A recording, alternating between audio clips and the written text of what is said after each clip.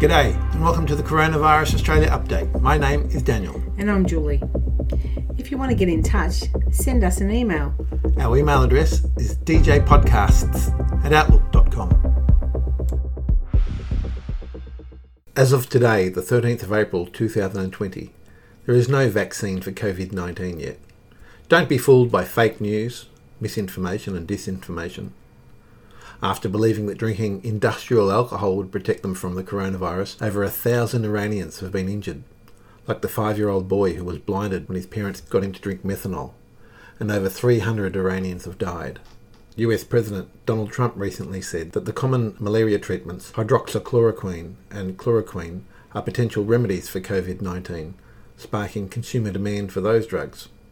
I repeat, there is not yet a vaccine for COVID-19. People all around the world are working on it, but it will take time.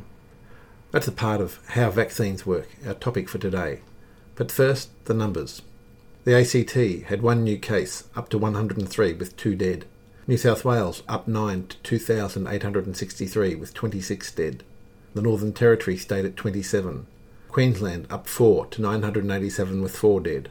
South Australia up 2 to 431 with 4 dead. Tasmania up 11 to 144 with 5 dead. Victoria up 13 to 1,281 with 14 dead. And Western Australia up 6 to 523 with 6 dead. That's a total increase of 46 cases to 6,359 with 61 dead. New Zealand had 19 new cases and is up to 1,349 and another death, so up to 5 deaths. Papua New Guinea remains at 2 confirmed cases. Around the world, there are 1,795,630 confirmed cases, 110,005 dead, and 411,871 recovered. How vaccines work. The immune system is a complex network of cells and proteins that defends the body against infection.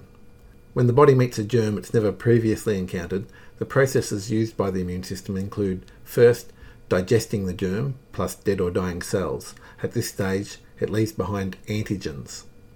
Secondly, antibodies are produced, and these attack the antigens. And thirdly, cells that have been infected are attacked. These processes can take several days to develop, so cleverly, the immune system keeps a record of every germ it ever defeated so it can recognise and destroy them quickly if they ever enter the body again. The aim of vaccines is to bypass the several days it could take for the immune system to work out how to deal with a new germ. They do this by imitating an infection and getting the immune system prepared before it's ever encountered that germ. To prepare the immune system for attacking new viruses, there are several types of vaccine. Some examples include where they take a version of the living virus that's been weakened so it doesn't cause serious disease in people with a healthy immune system. This is the type of vaccine used when a baby turns 1 in Australia and they get MMR shots for measles, mumps and rubella. A similar method is where the germ's killed in making the vaccine. These more often require multiple doses, like the polio vaccine. Some vaccines use only the antigen part of the virus instead of the whole germ. An example of this is the whooping cough vaccine. People are working on many different approaches to defend humans against the SARS-CoV-2 virus which causes COVID-19. One interesting approach is that taken by an engineering team from MIT in the US. Most of you will have recently seen a picture similar to a SARS-CoV-2 variant with the spikes on the outside. Those spikes are the protein that fits to the receptors inside our bodies and allows the virus to infect us. The MIT team has analysed the vibrational structure of this protein and translated those vibrations into music. They say this could help in vaccine design, or even more. For example, scientists might be able to search for a new protein that matches the melody and rhythm of antibodies and interfere with the virus's ability to infect.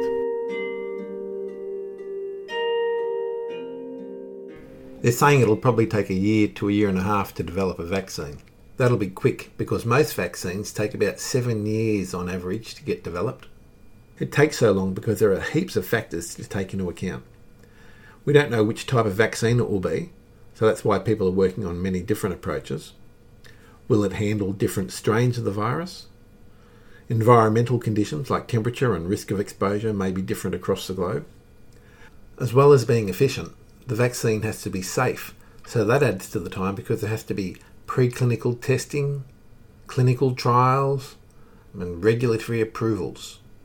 The fact that there are so many people from all around the world working on solutions and sharing their knowledge will hopefully expedite the process, and hopefully many, many lives can be saved.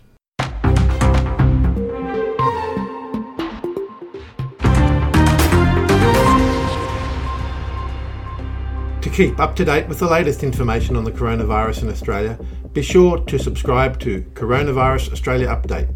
Till next time, wishing you good health. There's no need to panic. Be kind to each other.